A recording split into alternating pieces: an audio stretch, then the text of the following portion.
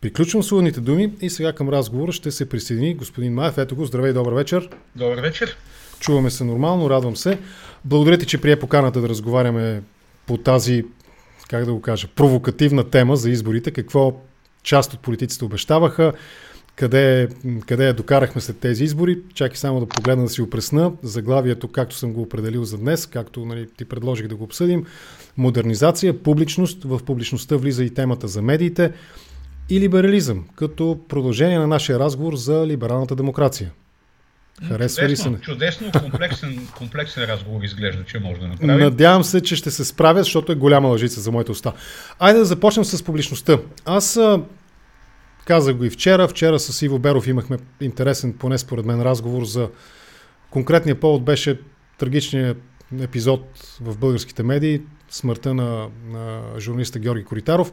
Аз си направих труда да изгледам моя разговор с него и той там казва нещо много интересно. Извадих си го цитата, ще го прочета, не е много дълъг, 3-4 изречения. В края на разговора той изразява съжаление, че не сме говорили за анализа, за необходимостта от анализ. И така и казва. Така и не поговорихме за нуждата от анализ. Ние трябва да изградим някой ден. Сега това не мисля, че е възможно, но някой ден България трябва да се стреми да изгради просветено общество от личности, демократични, свободолюбиви и способни да мислят. Думата анализ има огромен смисъл, защото ако имаше такава склонност държавността да се гради на основата на анализ, това означава прогностика, означава многопосочност, събирана в общата перспектива и посока на развитие. Ако имахме такива способности, ние просто щяхме да бъдем други. Смея да твърдя, че може би нямаше да бъдем България. Това са едни от последните думи на Коритаров в разговор, в който той отговаря на въпроси, а не задава въпроси. И ми се иска да стъпим върху това. Съгласен ли си, че сякаш наистина липсва сериозен управленски, стратегически, държавнически, обществен анализ на политическото в България? Като цяло тази реакция на покойния Мухикан и смея да го нарека мой добър приятел Коритаров, изключително навременна, даже може би вероятно и закъсняла, с оглед на това, че тя маркира онова, което след Втората световна война в социалните науки се нарича връщане към Аристотеловия подход на отношение към политиката, който започва да се опитва да обяснява случилото се от началото на века до средата до края на Втората световна война. Тоест Аристотеловия подход, който трябва до тогава е бил запушван, дали заради наличието на тоталитарните идеологии, комунизъм и нацизъм и съответно фашизъм, които са във възход до края на първата половина на века, дали заради начина по който, широкия контекст, в който Аристотел започва да се мисли. От една страна Лео Страус говори за натуралния подход, натуралистичния подход, който Аристотел предлага. Хана Арендт, която ще се превърне в знаме на следвойните либерали. Това е акцента върху гражданите и политическото участие на гражданина във властта, но така или иначе около този подход към анализа се формират и идейните течения, които по-късно ще наречем неолиберализъм и неоконсерватизъм и съответни техните последствия. Но необходимостта от анализ изисква и нещо друго. Значи анализа и изцяло посвещаването му, в частност социалния и политически анализ, изисква той да бъде разложен, както е смисъла на самата дума анализ, на няколко подхода. Единият подход е метаполитическия подход, т.е. анализ на политиката въобще в нейните глобален, локален или национален контекст. Другия подход е анализ на определен тип политика, касаеща публичната администрация или провеждането на определени публични политики, основани върху идеологическа догма или идеологическа вяра. И третото е един анализ, посветен изцяло на така наречените секторни политики, отнасящи се до социалната, здравната, екологичната или икономическата и която и да е политика. Когато тези типове анализ се сблъскат, се ражда всъщност и големи обществен дебат, между различните социални групи или съответно избраните техни представители в законодателната и изпълнителната власт и това, което може да генерира, това, което ние наричаме гражданско общество. Дано не е много теоретичен увода на това, което си говорих, тук мога да разнообразим с един хубав вид за пиарите. Да. Ако си спомняш вица за Плъха и хамстера, които разговарят, и Плъха казва, защо мен всички искат да ме убият, чудят се как да ме отроват и така нататък, а тебе всички ти се радват, хранят те, качват те на една въртележка. Сменят ти триците, нали, като се изцапат. Хамстера казва, пич, това е въпрос на пиар. Въпрос на пиар. Да. Така че сега, в момента, в който нашите политически плъхове започват да се превръщат в хамстери, начинът по комуникация ще става все по-труден. Надявам се никой да не се обиди от това сравнение. Това обяснява и не би го нарекал страх, защото аз не съм чак толкова страшен, нали? Не бива да се надценявам, но една предпазливост към разговори в по-свободен формат, при които нали, все пак не можеш да предвидиш всичко, което може да се случи, защото в една медийна среда нали, нещата са много по-ясни, най-малкото предвид, да речем, скритата или явна собственост, политическа афилиация на дадената медия. Нали. Докато в един такъв свободен разговор, наистина нещата могат да излезат извън контрол и да се стигне до нали, това правеше Коритаров с неговите дълги интервюта. Защото снощи чух неговата бивша екранна партньорка Лора Крумова да каже, че той е бил перфектен в кратките форми, но всъщност кратките форми, които изискват съвременните медии, вероятно са не е това, по което той беше най-силен. И моето впечатление е, че в един дълъг разговор, в който той може да обгради, да разгърне цялата как да кажа... Дълбочина на въпроса, да. Теоретична и историческа дълбочина на определен въпрос. Много често политиците или хората, които бяха свикнали да говорят с клишета, не се чувстваха добре в тази ситуация. Да. Което е смисъла на това, което той призовава за нуждата от анализ. Аз мисля, че вчера го споменах с половин изречение с Иво Беров, но моят личен опит е такъв. Нали. Няколко пъти сме се чували напоследък покрай мои идеи за интервюта, нека го наречем, и чисто за съвет, нали, като човек, който наистина знае как се прави, този жанр го познава, нали. Викам, дай ми съвет, нали, сега според теб с този политик, нали, какво е важно. И това, което ми направи впечатление, един-два пъти ми се е случвало поне, че наистина в 2-3 изречения успя да вкара същността на един разговор в контекста на деня, на актуалните събития, на настроенията. И единственото, което трябваше да направя е да разгърна, доколко съм се справил отделен въпрос, но да разгърна тези 2-3 изречения в няколко последователно логически свързани въпроса, за да се получи смислен разговор. Няма да дам конкретен пример, защото не е коректно, но е факт, наистина, освен кратката форма неговата, според мен наистина имаше тази дълбочина на втория план, за която ти говориш. Това е моя личен опит. Виж, той беше перфектен познавач на политически платформи и политически програми. Беше ги чел детайлно. Единственият, който ги е чел, както стана дума. Тук обаче съществува и един друг риск, защото особено партиите, които той добре познаваше, комунистическите партии и техните политически платформи, все пак не бива да забравяме, че те са тоталитарни партии и общо взето това, което се съдържа в тези платформи, в голяма степен беше и, как да кажа, лозунгарско и не почиваше на ясни детайли за последиците от тази политика, която е заложена в партийните платформи. Така че тук има и един рисков изход към анализа, да не се хлъзнеш в прекалена вяра в политическите лозунги налични в платформите и да си повярваш, че това може наистина да бъде претворено в дългосрочна политика. Като стана дума за лозунгарство, да минем към днешните избори. Днешните различават ли се с нещо? Предложиха ли според теб, доколкото ти ги следиш, различните участници в изборната надпревара, предложиха ли наистина различни нелозунгарски идеи, тези програми или програмни точки? Имаше ли такова нещо? Значи, аз това, което успях да проследя, прочетох всичко, включително и уния прословути точки на Манолова, на партията на Мая Манолова. 70. Всичките ги прочетох, всичките ги прочетох, но те нямат, според мен, характера на политически документ. Това, което имаше характера на политически документ, друг е въпрос с какво качество, беше, разбира се, платформата на социалистите, ДПС, това, което говореха ДПС, ГЕРБ и, разбира се, демократична България. Признавам си, не можах да хвана ясна политическа логика в платформата или това, което предлагаха и останалите извън парламента.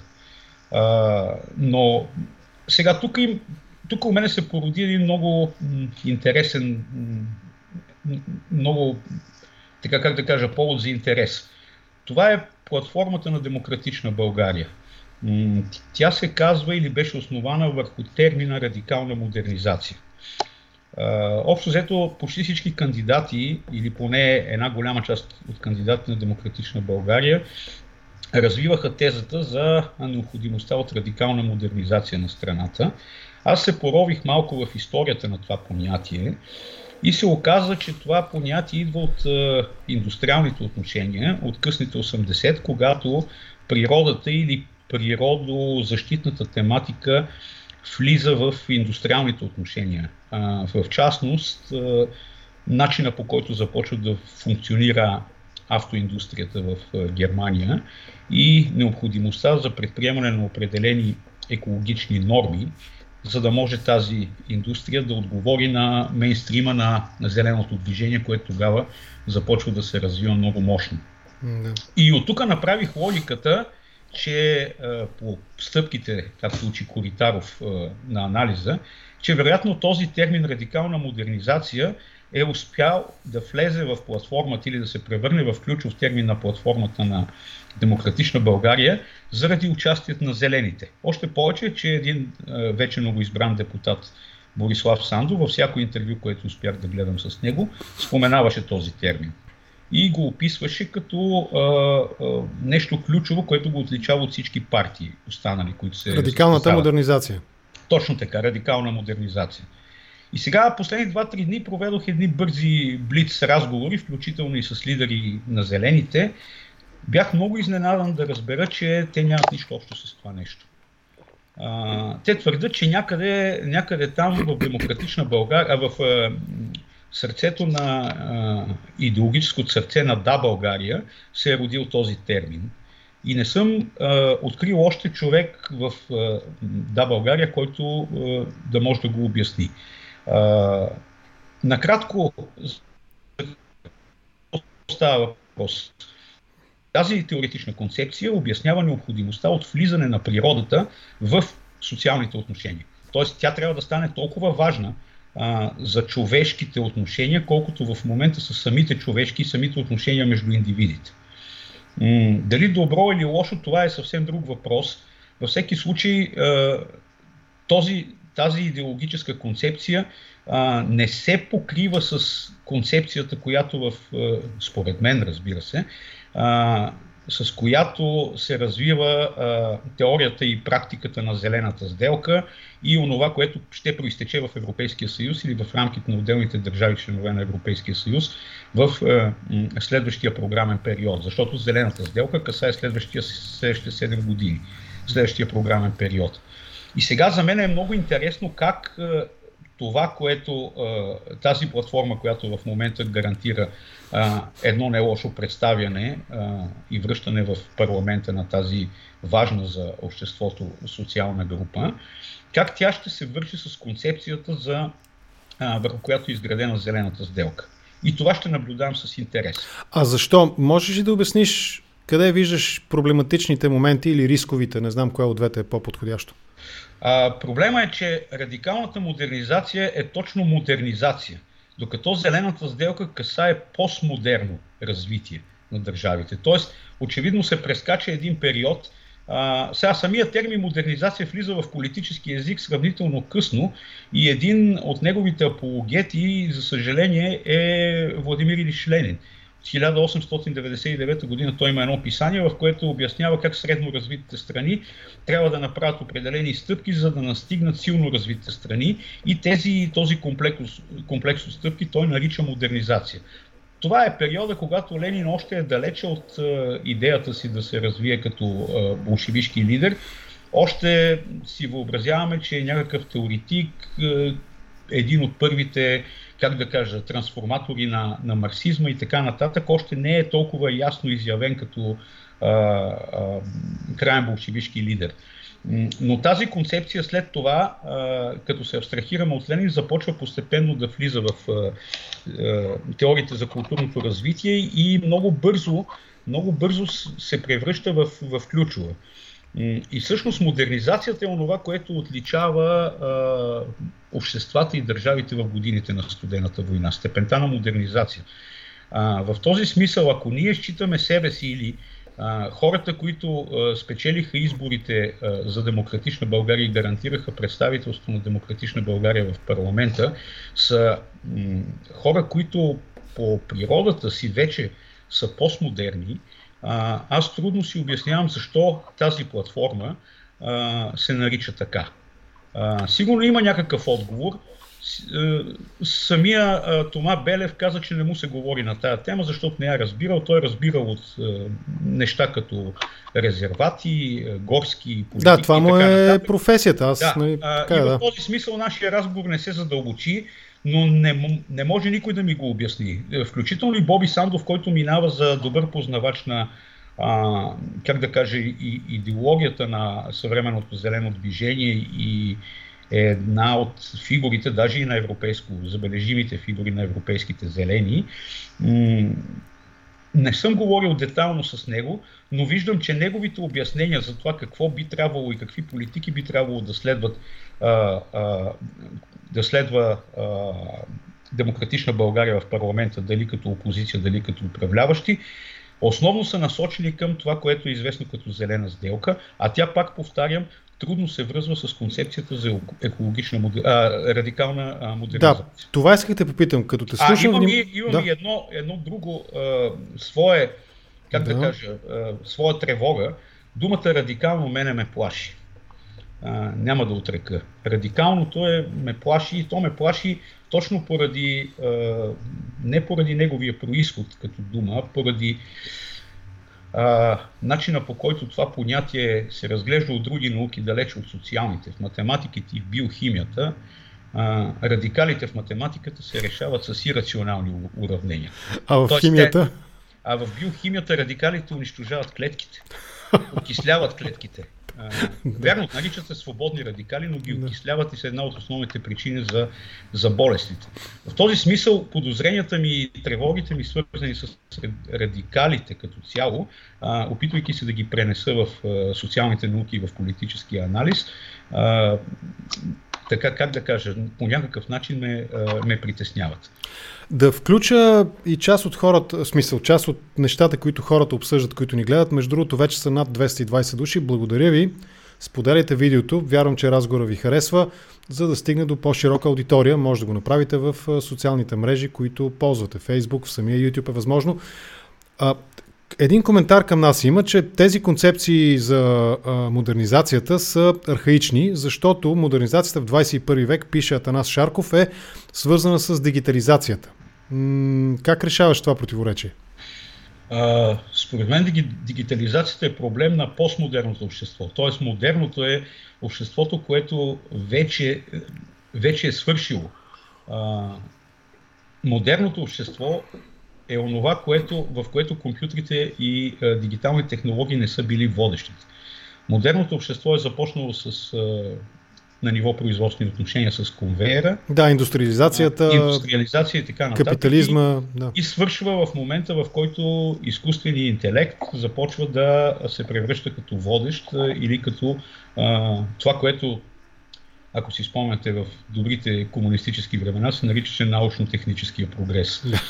Имаше такъв научно-технически прогрес. Научно-техническия прогрес започва да измества модернизацията. Самата тема за модернизацията по същество означава скоково или начин за скоково настигане на определени маркери, които съществуват извън нашето общество. По-рано тези маркери се намират в, да кажем, примера Москва или столицата на световния комунизъм. Сега тези маркери по естествен начин са свързани с нашата трайна ориентация, слава Богу, към Европейския съюз и Атлантическия свят. Това, което обясняваш, твоята гледна точка, нали, за модерното, постмодерното, зелената сделка в този смисъл, нали, на разговора и идеята за радикална модернизация, която сякаш противоречи на концепцията за зелената сделка или за постмодерния свят, за края на модерната ера, означава ли, че нашите зелено движение, които са представени парламентарно вече и вярвам с повече от един депутат, освен Боби Сандов, вероятно и други ще има, не знам там как са разпределили листите, но така мисля, че ще имат повече. При 30 на депутата, забравих точно колко, нали, ще имат, най-вероятно ще имат и повече зелени. Означава ли, че те все още не са намерили своя профил? Какви са точно по тази старомодна, нали, графа, скала, ляво-дясно? Лутат ли се? Не, далеч не означава. Значи това, което те говорят извън тезата за радикалната модернизация, свързано с кръгова икономика и така нататък, е изцяло в контекста на зелената сделка. Мене ми интересуваше как този термин се е появил в платформата и защо се е превърнал в програмен. Аз мисля, че много малко хора са се замислили по някакъв начин, просто им е харесало това и са го лепнали, което ги е направило уникални по някакъв начин и малко сигурно си давали сметка, че едва ли много хора ще се заинтересуват дали този термин не противоречи на това, което казва зелената сделка. Всъщност нашите зелени са напълно в контекста на постмодерните зелени политики, свързани по отношение на енергетиката, кръговата икономика и така нататък. Така че аз там критики не мога да имам и да казвам дали те изостават или не изостават, или напротив, те в някаква степен даже се развиха доста по, как да кажа, идеологически доста по-бързо. В последните няколко месеца виждам и съм водил спорове с хора от зелените, които твърдят, че те не трябва да бъдат дефинирани като леви, че те имат своя... това е старо. Това е още от 2008-2009, когато се учредяваше партията. От тогава е тази теза. Ние не сме леви, не сме десни, а сме зелени. Но този въпрос, да кажем, ако говорите с западноевропейски зелени, те категорично няма да се съгласят с това нещо. Те твърдо ще се причисват към левия спектър. А защо? Ето, много пъти съм го давал за пример, без да съм, разбира се, познавач примерно на концепциите на Скрутън, но защо зелените не могат да приемат консервативната, в политическия смисъл на думата, концепция за зеленото, за екологията, за енвайрментализма? Примерно Скрутън много ясно го обяснява, че отношението към природата е на практика сделка между 3 поколения. Отишлото си поколение, това, което ние заварваме от тях, и ние трябва да го предадем годно за употреба, качествена за живеене среда на поколението след нас. Ето ти един консервативен подход, при който можеш дори темата за Бога да я включиш, нали, не можеш да изключиш, нали, в смисъл няма да бъде коректно, ако извадиш темата за Бога. Защо зелените имат проблем с това да се определят като десни и предпочитат наистина лявото отъждествяване, ако говорим в европейски контекст? Нашите явно търсят все още пътя. Ще търсят пътя и предполагам, че това е българска специфика, защото самопричисляването им към левите поражда подозрение за близостта с Компартията. С Компартията, бившата Компартия и така нататък. Това, което имаме като зелени, както би си изразил Цецо Светанов, на времето, когато Александър Каракачанов беше лидер на тази партия, то много лесно, вие си спомняте и покойния Стефан Гайтанджиев, много лесно се хързулна към наследниците на БКП и остана там. Само че те не бяха хора, които произвеждат реални зелени политики, а бяха обикновени хора с зелени етикети и по някакъв начин идеологически се самопричислиха там. Мисля, че проблема на българските зелени, че те не желаят да се отъждествят с левицата. Първо, защото това не е престижно. Но нямат проблем да го правят на европейско ниво с европейски леви. Но на европейско ниво присъстват така или иначе там.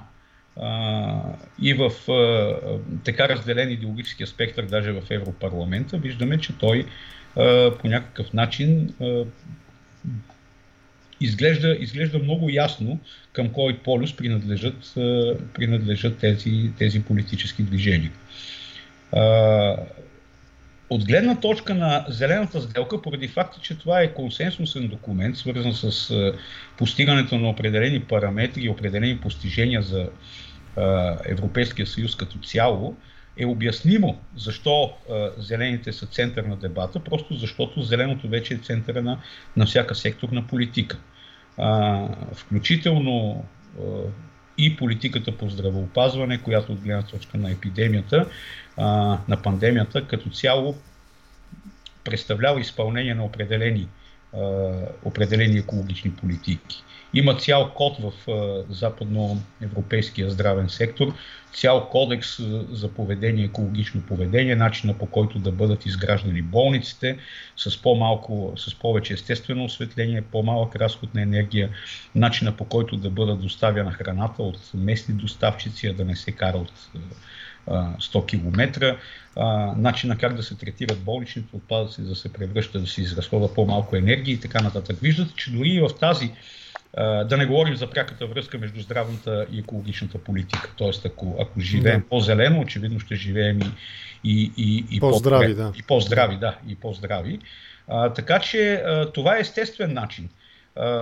Нито една партия вече дори от десния спектър не изключва зеленото от своите програми и аз мисля, че това в някаква степен е потвърждение на концепцията на Скрутен, че това все пак би трябвало някога да се случи. Британските консерватори преди повече от 10 години според мен промениха логото си от, мисля, че и тогава беше дърво, на едно по-модернистично, така ескизно нахвърлено дърво с зелена корона. Така почти като с четка, с маска на четка нарисувано. Тоест, очевидно, този флирт с зелената тема я има дори у британските консерватори. Обаче, ако се върнем на българската радикална модернизация през думите и през концепциите на Демократична България, доколкото това е общо приета формулирана теза политическа, аз съм по-прозаичен и по-елементарно разсъждаващ в тази посока човек и ми се струва, че всъщност далеч няма толкова дълбок философски поглед върху този термин. По-скоро аз го свеждам буквално до Христо Ивановото един статус в Фейсбук, че държавата не трябва да бъде бухалка, а трябва да бъде приложение в мобилния телефон. Тоест, тази радикална модернизация според мен по-скоро касае наистина това, което българското общество има като необходимост. Една малка, незабележима, но силна и ефективна държава. В този смисъл го разбирам, а не в концептуалния индустриализация срещу децентрализация, срещу малки затворени кръгови икономики, срещу това всеки квартал, примерно, да се изхранва сам с някаква продукция и да се отоплява и осветява сам с собствено произведена електроенергия, такива смарт мрежи. Далеч съм от мисълта, че те наистина на такова дълбоко философско концептуално ниво разсъждават по въпроса за радикалната модернизация. Иска ми се, но ми се струва, че ще се излъжем и двамата, ако мислим, че е така. Съгласен ли си? Не, ние бяхме длъжни малко да поанализираме този термин, защото все пак това беше много ясна идеологическа платформа. Значи при Слави Трифонов и неговата партия не видяхме такова нещо. ГЕРБ са ясни, там още стои добрата стара християн-демокрация като идеологическо лице, макар че колко е близко и как изглежда ГЕРБ като християн-демократическа партия е друг въпрос. БСП са интересни от гледна точка на това, че при тях думата социализъм последните години се използва все по-рядко от ръководството. И не случайно те са обвинявани в това, че са изоставили левите идеи. Виждате призиви от млади и, перспективни лица на левицата, които настояват левицата да се върне в как да кажа, в естественото си политическо русло, което... В правата партийна линия, да се върне към правата партийна линия. Не, всъщност това, което казва Нишан Джингузян или Иво Инджов, е, че всъщност в България има място за истинска лява партия от типа на прогресивна, от типа на испанската Подемос. Само ще вкарам една скоба. Иво Инджов не е журналиста, той мисля, че е политолог също. Другия Иво Инджов, нали? Този Иво Инджев, социалист. Не Иво Инджев, да. Точно, той Инджев беше, наистина. Грешката е моя, да. Инджов, да, точно така. Иво Инджов, аз наскоро си говорих във връзка с едно изследване с него и той продължава да вярва в тезата, че има място за партия подобна на испанската Подемос. Между другото, тук няма да споменавам имена, но човек от Демократична България откровено ми призна, че би се радвал, ако всъщност не Демократично, извинявам се, Да, България, откровено ми призна, че преди година, че би се радвал, ако неговата партия Да, България прилича и следва примера на Подемос и на идеологическо ниво. Това е всъщност неговия. В този смисъл аз самата партия Да, България не мога да я определя като лява или либерална в този смисъл.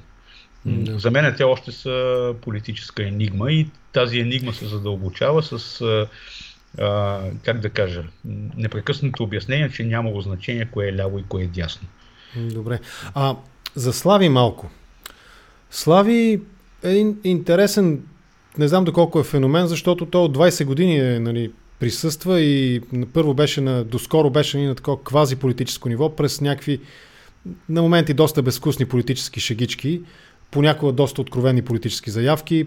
Първата такава ярка беше, може би, референдума с няколкото, за мен лично несъстоятелни по своята същност. Най-малкото, защото не бяха разгледани в дълбочина и обсъдени в дълбочина, бяха изцяло представени емоционално в нали, тези 3 въпроса на референдума. Но Слави все пак не е, отново, той не е някакво чудо в световен мащаб. Той е, според мен, естествена последователност, логическа, няма да ги изброя сигурно хронологически в правилен ред, но по-скоро ще ги изреда на Грилю в Италия, на Тръмп в Щатите и на Зеленски в Украйна. Общото между тримата е, че са шоумени. Тръмп влиза в шоу-бизнеса буквално по времето, когато Путин става президент. Нали. Може би по-рано нали, през неговите формати, но така активно се изявява като шоумен, горе-долу по това време. Нали, за Грило и неговата Чинко Естеле, мисля, че се казваше нали, формацията, за него също знаем достатъчно, дори и в България, независимо от за мнозина езиковата бариера. Зеленски ни е много близък като информация, нали, защото се случи его къде е през Черно море. Но Слави Ови не можа, може би единствено Грило е сравним с него, с неговите, ако си спомням правилно, 30%, които спечели на първите избори, нали, неговата 5 звезди формация. Да. Но Зеленски абсолютно го остави Трифонов в праха, нали, с неговите 73-4-5%. Тръмп също стана президент. Слави, естествена логическа последователност ли е на този повърхностен, ще го кажа, шоу подход към политиката?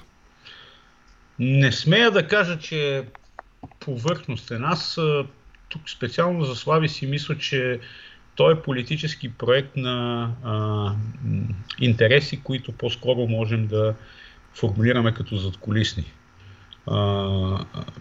Тоест, той е почти толкова тайнствено явление. Колко да са задкулисни, още от този разгул на мултигруп, където Слави присъства и мисля, че им пееше и ги забавляваше, до сега нали, икономическата нишка в неговото творчество е очевидна. По-скоро на мен ми прилича на феномена Цар. Това, което от Симеон. Доколкото беше неговия проект реализиран като част от проект на задкулисието. Сега очевидно Слави е добър шоумен от гледна точка на българската културна среда и очакванията, които тя поражда. Очевидно много дълго време се е готвил и изпълнява перфектно ролята на шоумен. Превръщането му в политически проект би трябвало, за мен е изненада, между другото, аз не вярвах, че е толкова лесно музикалните фенове да се трансформират в гласоподаватели. Макар че да ме питаш и защо съм изненадан, след като видях резултатите от референдума и начина по който хората участваха в в този референдум. Тоест, Слави дава, или това, което Слави обещава, е еднократен отговор. Еднократният отговор на определен грандиозен проблем за обществото се харесва на този тип хора, които гласуват за него. Не е изненадващо, разбира се, че той обра и вот от чужбина в голямата си част. Виждаме, че поне 1,5% от неговите гласове са, т.е. той щеше да бъде на 16, ако не бяха тези гласове 1,5%, които се добавиха при него от чужбина.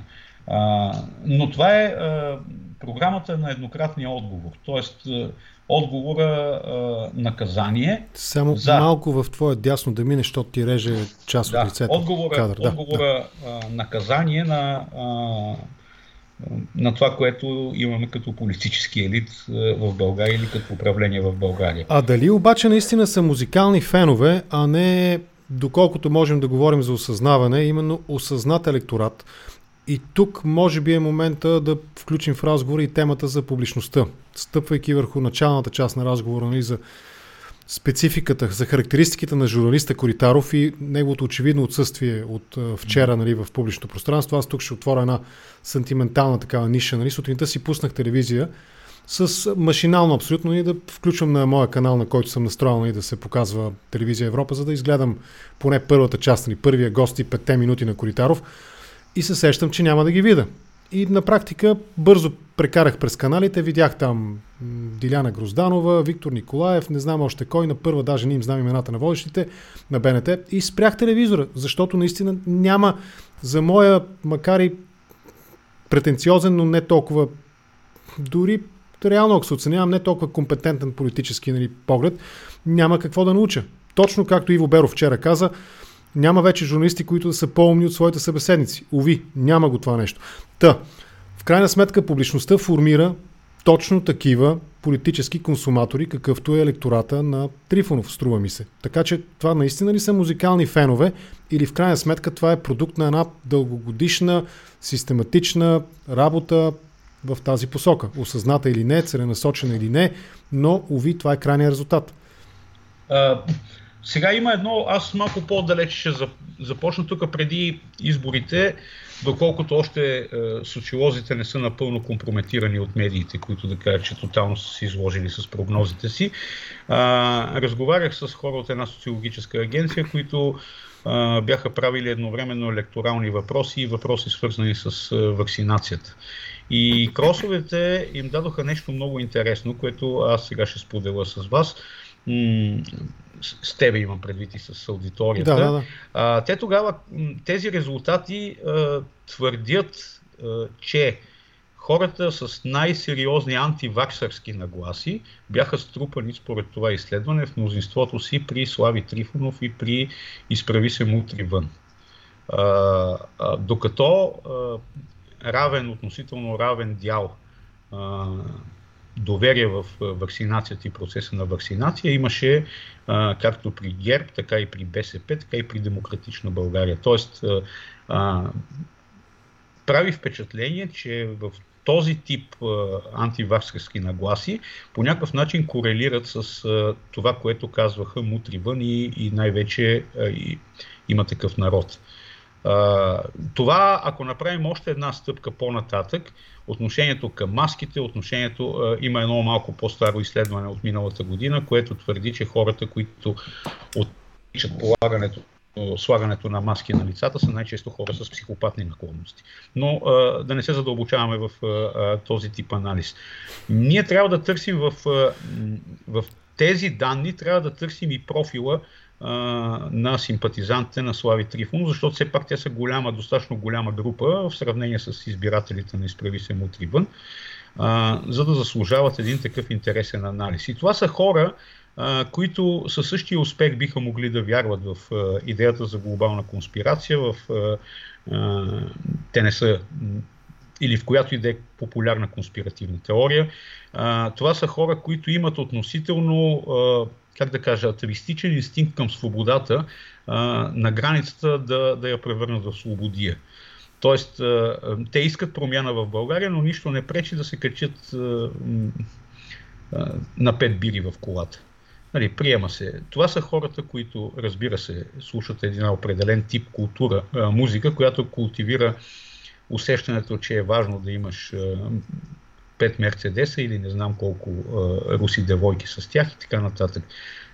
Това са не на последно място и хората, за които успелия социален мъж беше мутрата с Санцуга или... С червеното Ферари. Да, или девойката с изкуствения бюст.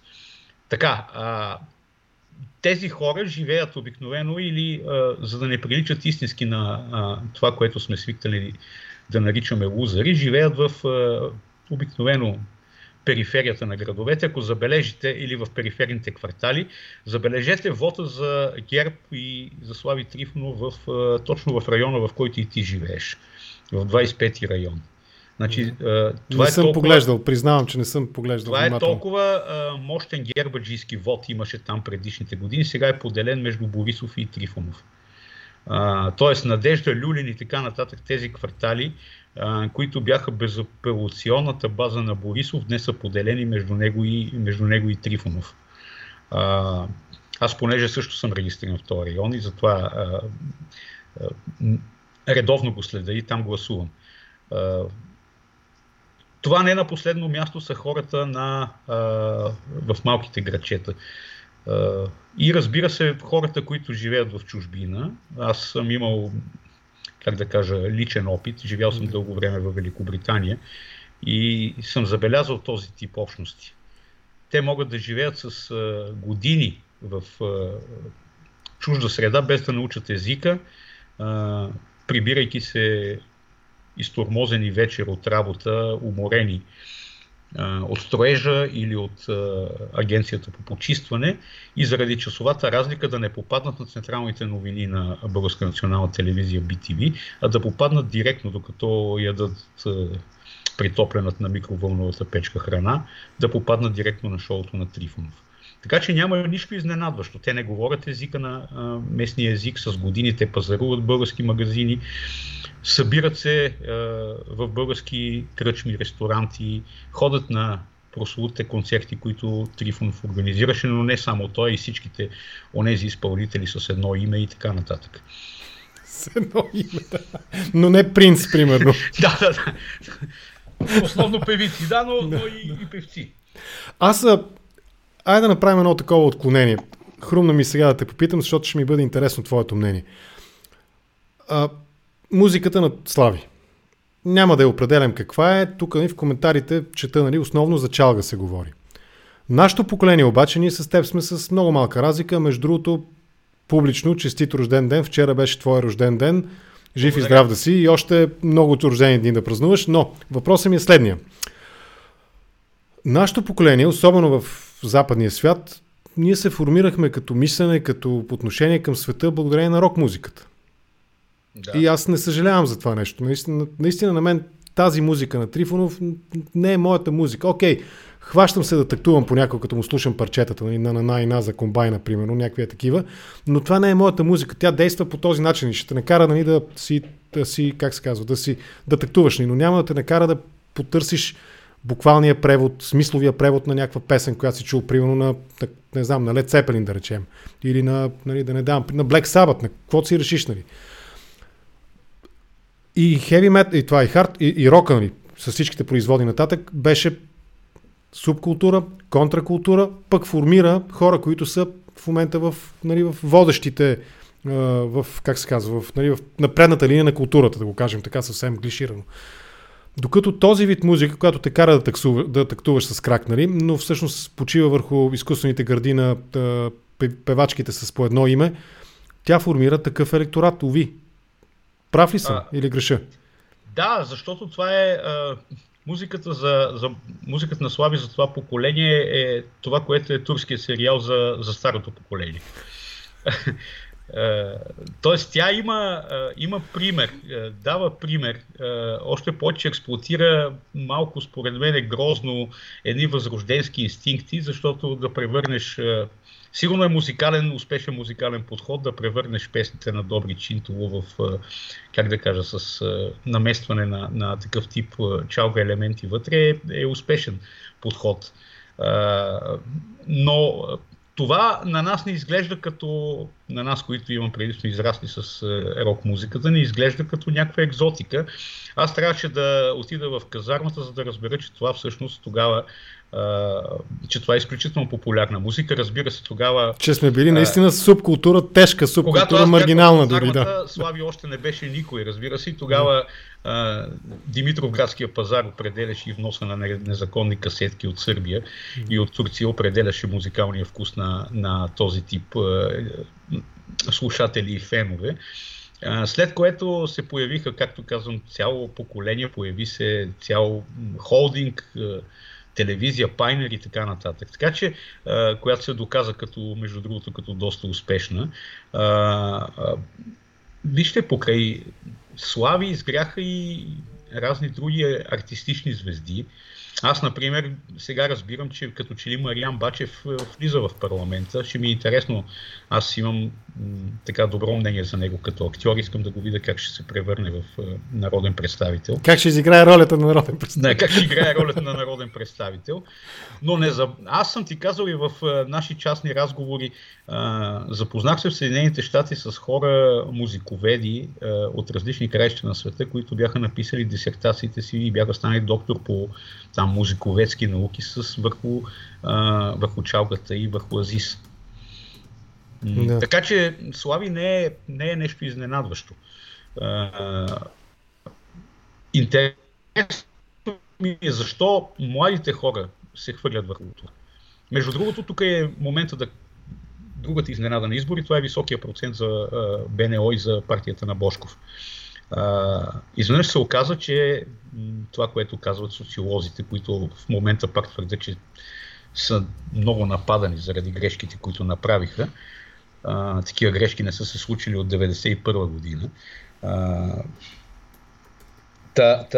Тези млади хора, които пуснаха за Васил Божков и за партията на Божков, я докараха почти до резултата на ВМРО. Божков като социален, като пример, като маркер на успял човек, който се е противопоставил едва ли не образа на Робин Худ, който караше целия народ да търка билетчета и сега от разстояние е успял да се противопостави достатъчно силно на българската държава. Редно е да си зададем въпроса дали това не е по някакъв начин антидържавното мислене, атавистично омразата на българина към държавата. Иска ми се за Божков да кажем някои думи, но пак продължавам да търся причината или докъде доведе тази разлика. Тази музика, която обсъждахме допреди малко, нейните текстове са ясни там. Карай бясно, мини на червено, сбий се заради мен. Там за банана, всичките производни рими на банан и с банан няма да ги коментирам, докато примерно една от моите любими на всички времена песни е на Стив Харли и Кокни Ребел Себастиан. Там по спомен се пееше нещо смисъл. Това е някакъв лиричен образ на любовта. Той възпява любовта, доколкото аз разбирам текста, защото е един първо безобразен английски, второ безобразен кокни. Но тази дама, неговия образ, тя има рубинено сини устни. Гледа в ума му и го вижда като калейдоскоп. Сияе, как го кажа, нежно в нощта, там една свещ гори и така нататък. Ето тия разликата. Значи, едното е какво? Едното е силикона, а другото е, ела, влез в душата ми, виж ума ми през калейдоскоп. Не мога да направя изобщо сравнение между двете, но в крайна сметка ясно е. Едното възпитава това отношение и светоусещане, другото възпитава нещо малко по-различно. И тук нямам такова... не говоря за някаква културна или интелектуална доминация, просто е очевидно. Аз те призовавам само да направим разлики между... значи Трифонов не е само чалга, той има и възрожденски песни, които се пеха и бяха пускани лято на протестите. Да, верно е това. Вятър речи и така нататък. Йовано Йованке. И така нататък, къде си вярна ти любов народна. С тия песни той на времето свали Виденов, ако си спомняш, противопостави се на Костов и така нататък. И тези песни са всъщност инструмента на революцията. Другото е вечер, докато си почиваш от работа, да разпуснеш и да ги чуеш. Но всъщност това е инструмента, политически инструмент. Има и нещо друго, на което трябва да обърнем внимание по природа, като шоумен, Трифонов изпълняваше ролята на човек, който трябваше да се подиграва с политиците. Сега днеска е в ролята и неговите хора са в ролята на политиците и трябва да търпят подигравките на всички останали срещу тях, ако не реализират някаква политическа платформа.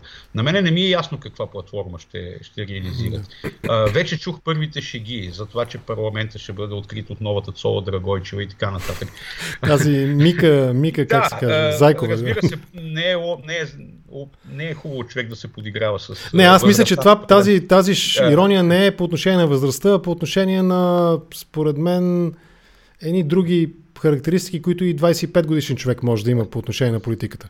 Точно така. Въпросът е, че сега той трябва да бъде, не трябва да бъде обичив и начина, по който ще трябва да търпи подигравките, включително и на медиите, пред които той мълча по време на цялата кампания. Разчитайки само на собствената си медия. Много ми е интересно какво ще произведе извън искането за мажоритарна система, резултатите от референдума и така нататък. Дали ще има някакви зони на консенсус? Субсидиите, да, зони на консенсус, свързани с исканията, да кажем, на Демократична България или Изправи се мутри вън, или да кажем БСП и така нататък. Много ми е интересно кои олигарси ще застанат зад него, защото там още прозира връзката, старата връзка с Сашо Дончев и така нататък. Така че както казвам, Слави не е само чалга, той има и много тъмно минало. И това ме кара да мисля. И така че, нали, спомняте си, мултигруп, овергаз и така нататък. Нали, това е нещо, към което ние трябва постоянно се стремим да анализираме, да си спомняме с риск отново да станем обект на неговите подигравки или, как да кажа, възрожденско презрение. Да, разбирам. За господин Черепа, както го наричат уважително във Фейсбук мнозина, той наистина ли играеше сам с тази партия носител БНО, защото по-скоро като част от въпроса е: трябва ли задължително 100% да отхвърлим една напълно валидна хипотеза още през кметските избори в София и Манолова като кандидат, което сякаш постави началото на неговите юридически проблеми в България, да се наложи чак от далечен Дубай, нали, да се кандидатира за депутат. Или той играеше с няколко алтернативни опции, една от които беше, по моя преценка, а там има и други връзки, които могат да бъдат проследени.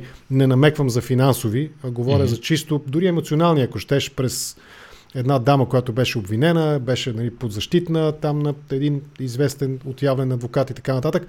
Пак повтарям, за да не се инкриминирам, не говоря и не намеквам за плащане. Говоря за чисто емоционални политически връзки. Сам ли играеше Черепа през тази партия БНО или наистина имаше и резервни пешки на шахматната дъска? Аз имам подозрения за определения парламентарно представена вече партия, че той играеше там. Не мога още да го докажа. Така, за съжаление, този тип доказателства винаги се появяват в постфактум.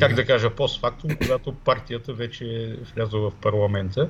Но така или иначе, ако трябва или успеят да докажат финансирането пред Сметната палата и успеят да избегнат връзките с въпросната партия с Васил Божков, значи ще трябва да излязат чисти.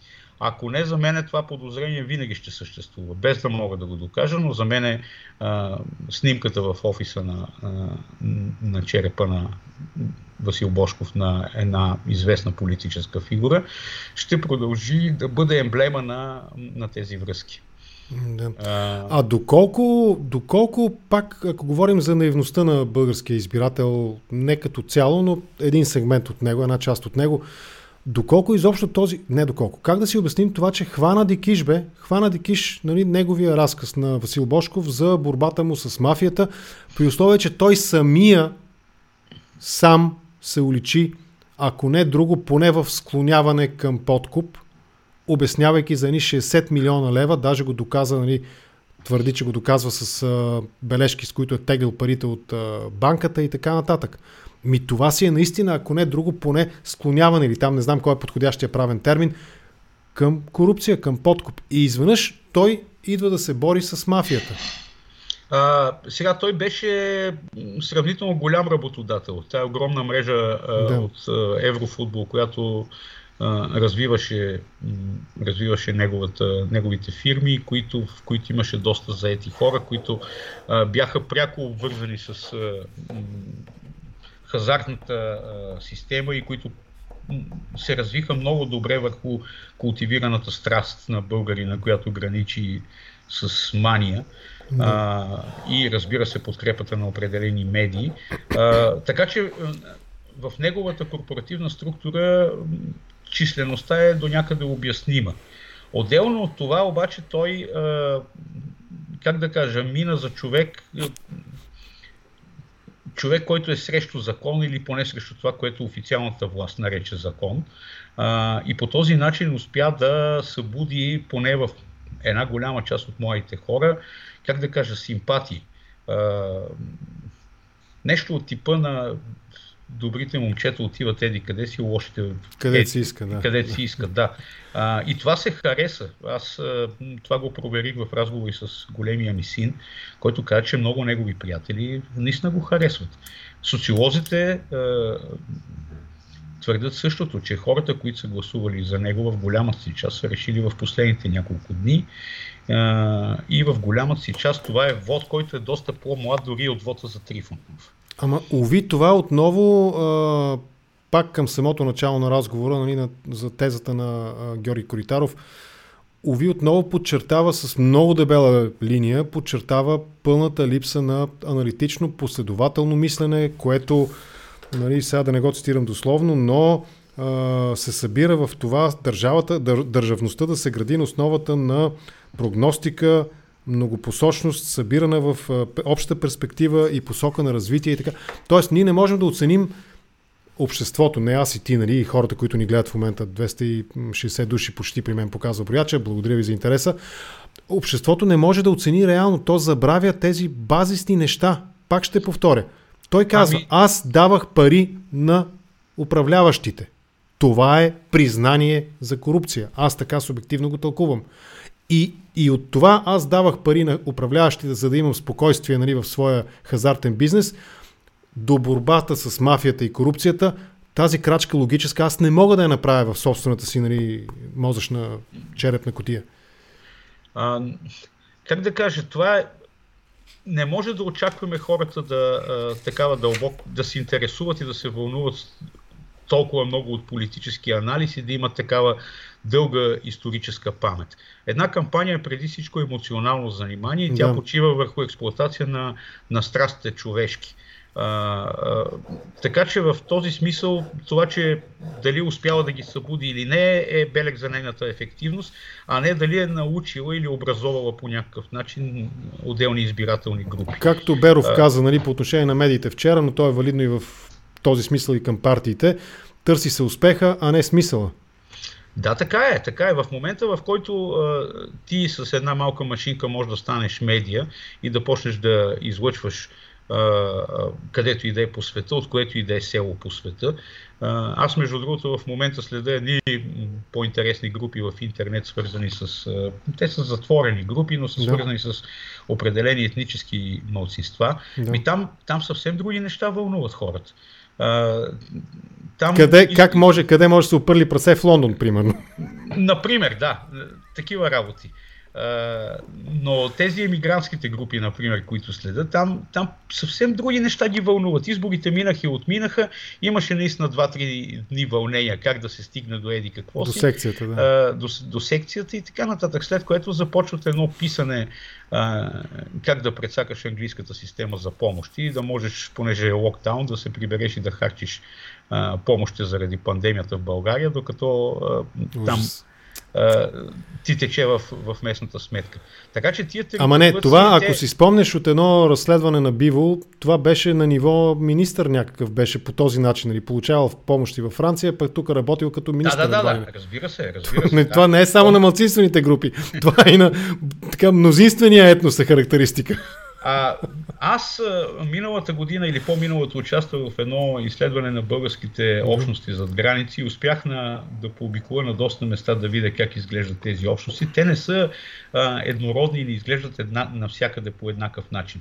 Но мога да ви кажа, например, че в Северен Лондон има едни 18 000 души, поне 18 000, ако се вярва на един съветник, Нишан Джингузян, ще го повторя за втори път тая вечер, който не крие привързаността си към лявата идея и така нататък, но е съветник в 2 кметства в Северен Лондон, които са напълно извън системата. Те нито тук са били в системата, нито там са в системата. Или поне там по някакъв начин местните власти правят опит да ги интегрират. Истината е, че този тип хора, които аз видях в Едмънтън, са хора, които дори не говорят български език, твърдейки, че са турци. Но самия Нишан ми каза, че е осигурил преводач от турски, второ поколение, роден в Британия, който след един ден разговор с тях твърди, че самия той знае добре турски, но това не са хора. Тоест те общуват на нещо, което за нас е непознато. Това не е политически или социален въпрос, това е антропологически въпрос.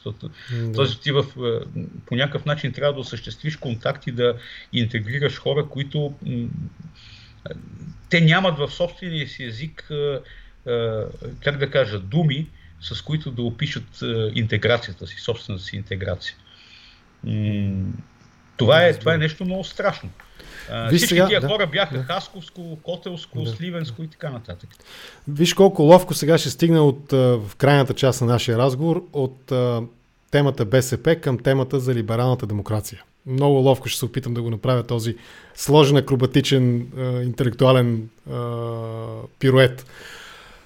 Другарката Нинова през 2017 година в свое интервю, тогава мисля, че беше още госпожа Цолова, Ани Цолова и господин Виктор Николаев, водеха сутрешния блок на Нова и те задаваха там едни въпроси за политическия профил на БСП и за възможните партньори с техния политически профил на социалистите.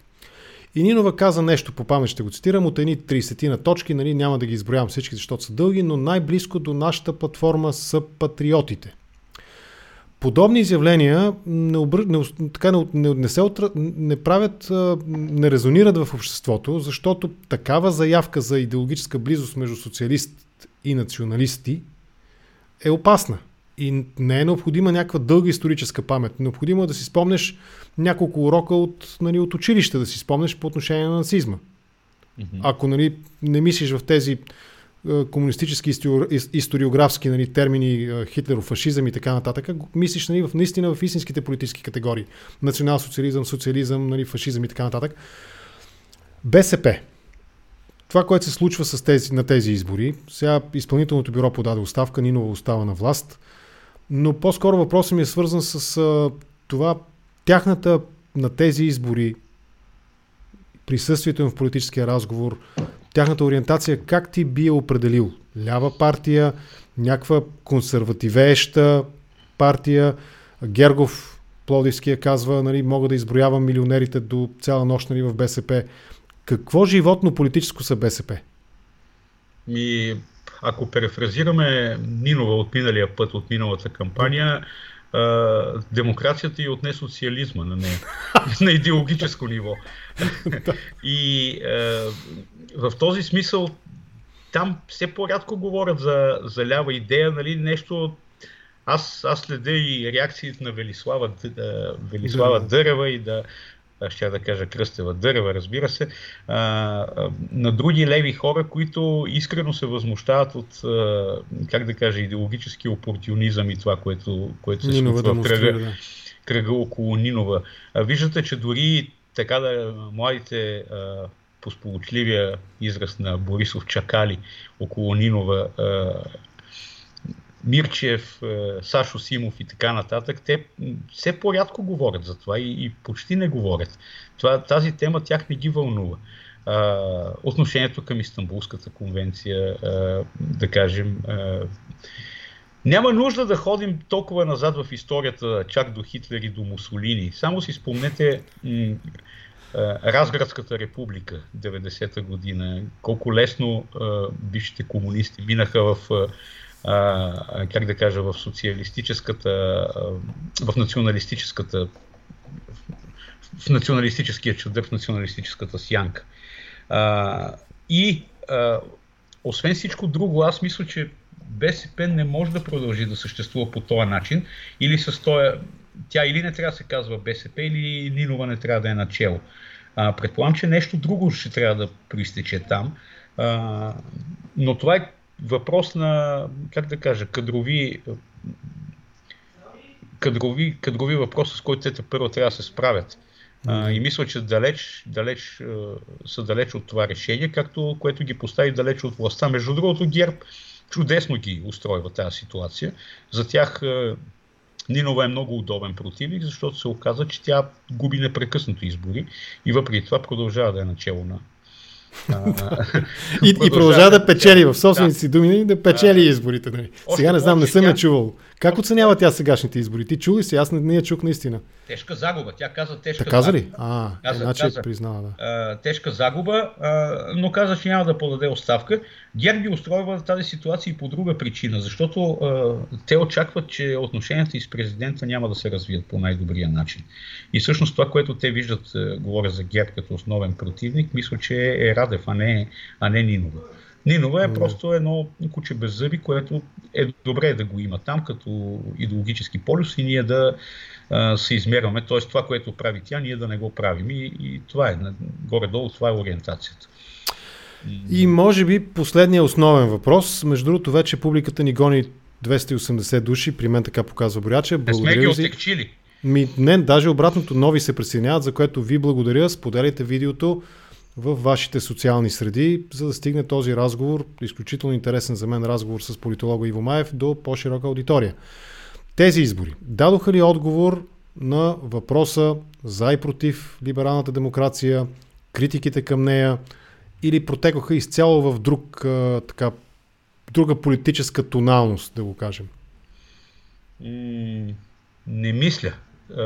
Значи покойният Жоро Коритаров в последния си коментар каза, че имало много силен шамар са националистите, т.е. носителите на идеологическите носители на идеята за нелиберална демокрация, или поне това, което най-близките идейни привърженици на Орбан.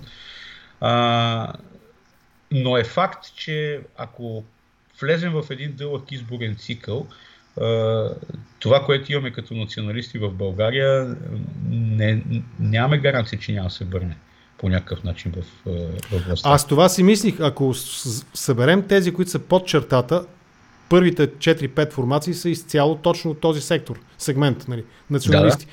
Техният сбор сумарно ще бъде 12 или 13%. Защото е илюзия да си представяме и това. Между другото, Божков като хазартен, добър познаващ и математик на хазартните игри, прекрасно знае, че като се завърти рулетка, тя не винаги пада на черно и едно и също число. Така че е много вероятно при завъртането на втори път на изборната рулетка, първо да нямаме такава избирателна активност.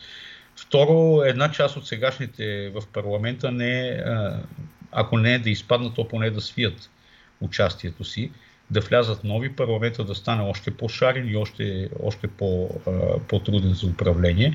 И тогава няма да се вълнуваме от въпроси за либералната демокрация, ще се вълнуваме от въпроси, които са свързани с въобще едва ли не да не стигнем до гражданска война, защото това се опасявам, че това е много близо на хоризонта. И ме плашат подобни призиви. За сега една част от хубавите резултати за изборите е, че нито една партия не каза, че изборите не са честни. Включително и тези, които най-много говореха преди изборите. Точно това щях да кажа, че всъщност почти всички говореха как ще бъдат, може би Манолова единствено, нали, на мнение, но тя е достатъчно малка, за да бъде пренебрегната.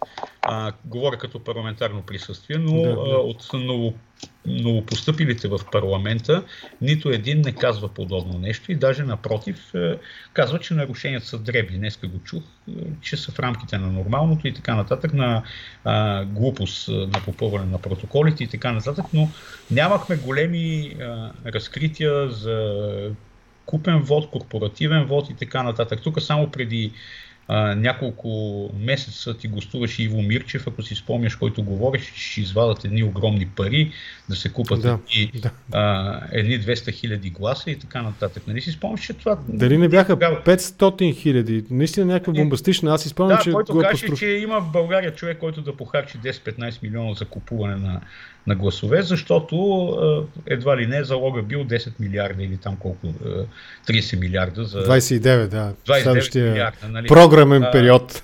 Само преди 3 месеца беше този разговор и виждаме, че такова нещо няма. Сега верно, те там продължават да броят в ти броиш, но не чухме и до сега трябваше, ако се бяха натъкнали на нещо, да дигнат вой до небето, ама те не дигнаха, така че аз мисля, че те са окей с изборния резултат. А кой е полезния за България ход? Имаме 3 позиции. Едната е, нали, Борисов първо обяви война, пък после потърси примирие и казва, нали, стабилността е важна, ще дам назаем там 10 дежурни депутата. Другата позиция крайна е на Трифонов и може би БСП също са към тази част склонят, който казва, отиваме на нови избори, никакви правителства, нали, няма да... Нали, въпреки, че и той го казва, нали, с едно на ум, нали, че има там конституционна процедура, ние ще спазваме стриктно ала-бала. Третата позиция е някъде по средата, примерно Демократична България, те казват, ние имаме програма, който ни подкрепи, ние сме готови да управляваме с тази програма. Кой обаче е полезният ход? Аз не съм против наистина една поредица от предсрочни избори. Давал съм за пример Италия, любим пример, 70 години след войната, 60 правителства са сменили, нали, грубо. Белгия, да, 2 години нямаха кабинет, нали, имаха там такова правителство, как се казва, временно правителство. Кой е верният според теб ход в момента? Правителство, подкрепено на всяка цена? Да, слушам те. Аз това, което мисля, че демократично, днеска слушах Боби Сандов, който каза, че трябва да се овладее икономическата и здравната криза някъде до към август месец. Доста оптимистично според мене. Очакване, че трябва да се овладее и след това евентуално да се мисли как да се промени законодателството и да се отиде на нови избори. Обаче само промяната на законодателството, според мен, на изборното законодателство говоря, според мен ще отнеме поне 2 месеца. Чисто процедурни. Това при положение, че парламента въобще успее да се структурира, да избере председател, да избере правилник, да формира парламентарни групи, комисии, по които да работи и на всичкото отгоре да излъчи някакво правителство. Нали не си представяме, че новия парламент може да продължи с старото правителство. Те ще подадат оставка сегашното правителство, те трябва да сглобят някаква коалиция и в същото време, за да променят изборното законодателство, защото какъв е смисъл да се правят нови избори при сегашното изборно законодателство. Нали?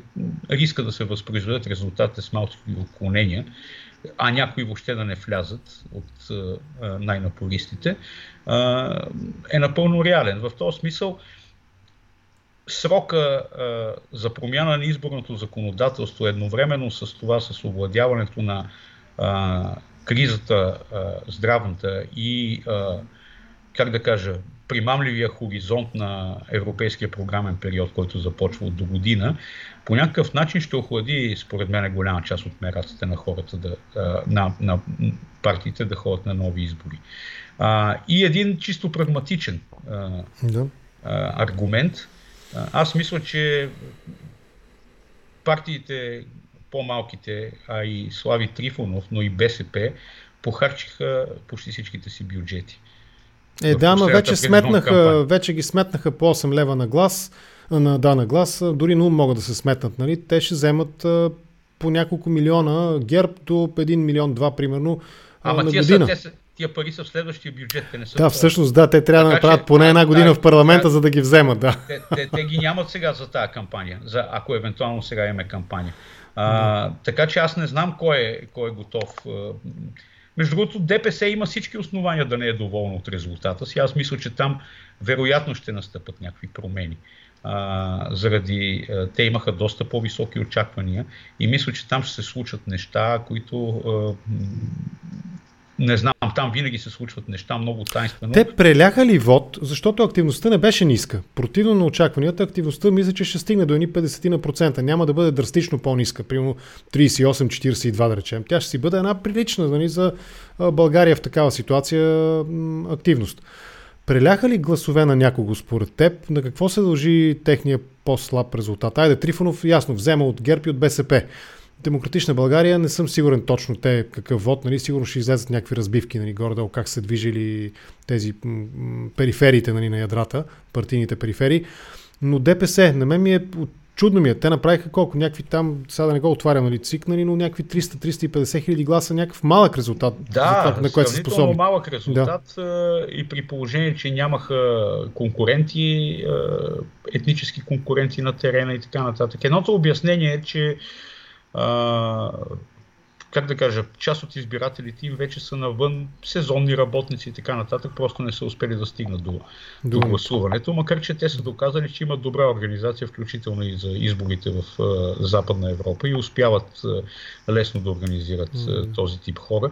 Аз нямам доказателства. Четох някакви неща, че някъде им се губа 100 000 гласа прелети и че всъщност ако ВМРО е била влязла в парламента, ДПС са щели да бъдат с по-висок резултат, оттам да се промени цялата картина, ама това са хипотези, които няма как да ги докажем и дали не можем. Не знам какво стана.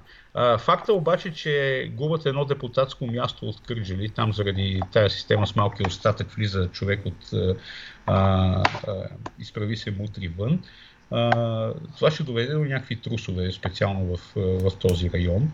Освен това, те имат един депутат повече от Пазарджик. Това не е за пренебрегване, това беше района на Пеевски, макар че Пеевски не участваше активно и много добро представяне в Северна България, Северо-Западна България, Монтана и така нататък.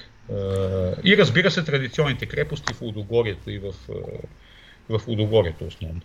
Тоест, ако правилно те разбирам, и това наистина ще бъде последният ми въпрос, по-скоро ти очакваш да си имаме още едни избори, не повече тази година, и това ще са президентските избори. Така ли е това? И виждаш ли го, примерно, Трифонов кандидат за президент или Борисов кандидат за президент? Въобще, какви са твоите, да хвърлиме малко боб сега, нали? Малко да повангуваме, както казват руснаците, да повангуваме малко. Как ще ги играем тия избори президентските? Сега аз преди всичко искам да видя дали въобще Трифонов ще се появи в парламента. Или дали още утре или преди да започне да се дава парламента няма да се откаже от депутатското място. Дали няма да изчезне или да се закълне един път като Делян Пеевски да не стъпи повече. Т.е. да стои отзад като главен идеолог и така нататък. Като почетен председател, да, като почетен председател. Да, защото той е несъмнено, той е най-интересната звезда в парламента и всички... Той не може да си позволи да пренебрегва безкрайно журналистите, да ги подиграва, да ги рита, т.е. рита условно казано в кавички, вербално да ги рита. Да отказва да комуникира с тях и така нататък. Нали?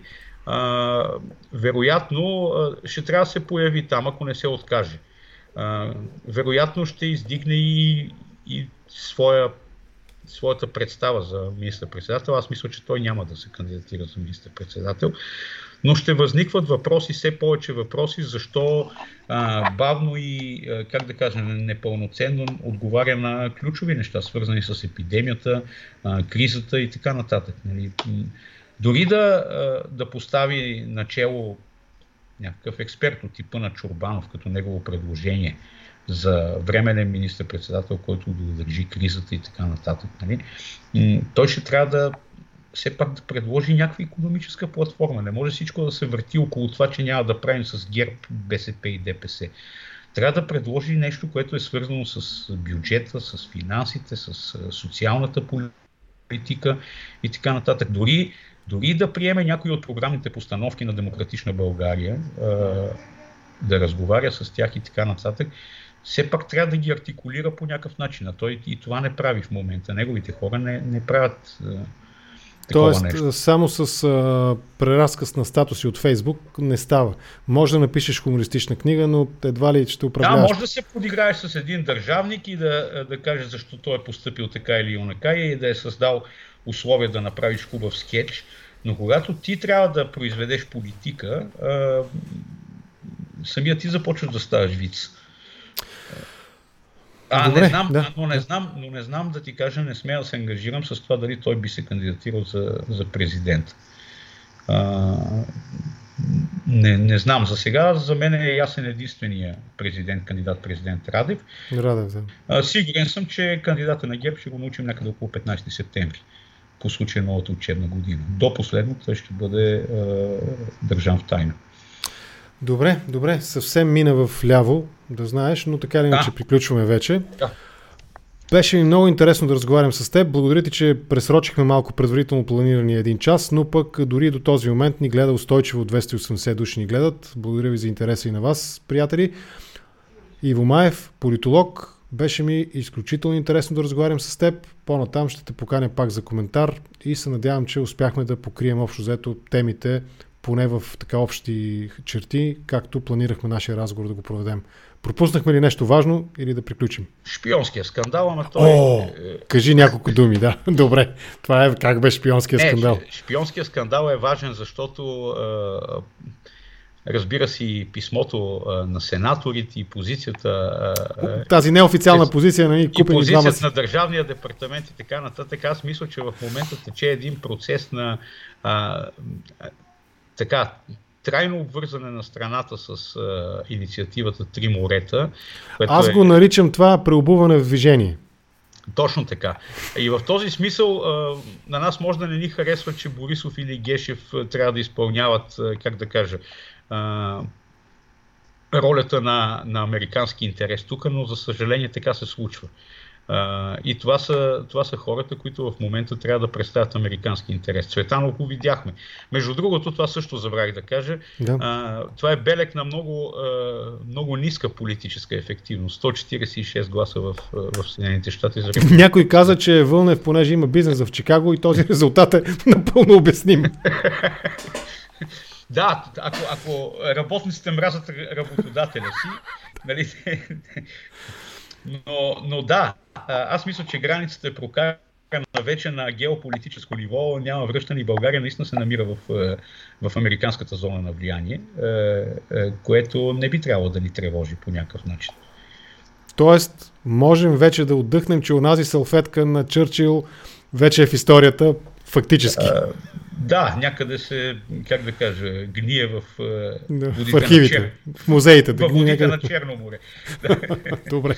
Окей, наистина ти благодаря за този разговор. По-натам ще потърся пак за коментар. Може би като се извърти рулетката и когато стане ясно какво ще се случи, ще го бъде или няма да го бъде този парламент, ще ми бъде интересно да чуя отново твоето мнение.